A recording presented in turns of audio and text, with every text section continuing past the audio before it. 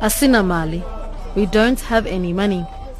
The words sung by Wits University students as they made their way from their main campus in Braamfontein through Johannesburg streets to the headquarters of the Chamber of Mines. Led by the SRC and the Fees Must Fall campaign leaders, students called on the mining industry to support the notion of free education. Student leader Mcebo Dlamini says the profits made from mining should benefit the masses. Comrades, Anglo-America alone can give us free education. Comrades, the peers alone can give us free education. The black government is saying there is no funding. We came here to show them where funding is.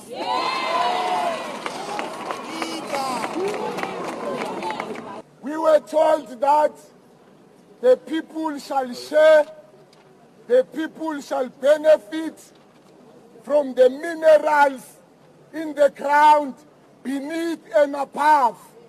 We are here to demand the benefits of the minerals that the mines are extracting in this country. The memorandum of demands was detailed, explicitly outlining the issues and challenges the current funding model presents. The students say the burden of underfunding is being transferred to the poor and the working class. First-year nursing student Khuputso Kekana read out the first parts of the memorandum. We need corporate South Africa to help us. We need the Chamber of Mines to save our universities. We understand the university costs a lot of money. Our universities are made up of children of the poor and the working class. Our university funding model is made up of three sources: the state, corporate contribution, and tuition fees. The tuition fees are a direct cost to the poor and the working class. The students also claim that the social development levy paid by the mining companies has remained at 1% for the past 14 years. They're calling for that contribution to be increased significantly and distributed into the education purse. Student Shakil Garda read out the remainder of the memorandum. We call upon the Chamber of Mines to commit to utilizing their capital reserves to support the building of infrastructure in our institutions. We believe that the Chamber of Mines will support our call for increased infrastructure investment. We call upon Treasury to support the investment through tax breaks. Support the call for free and quality education.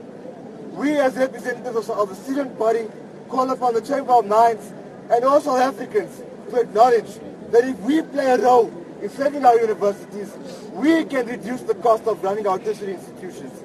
The march was also attended by the clergy and trade unions. Both sectors pledged to continue supporting the students' call for a free education. Meanwhile, the electronic poll on whether lectures should resume on Monday across all Wits campuses will continue on Thursday. This is despite student leadership calling for a General Assembly which will include parents and workers instead.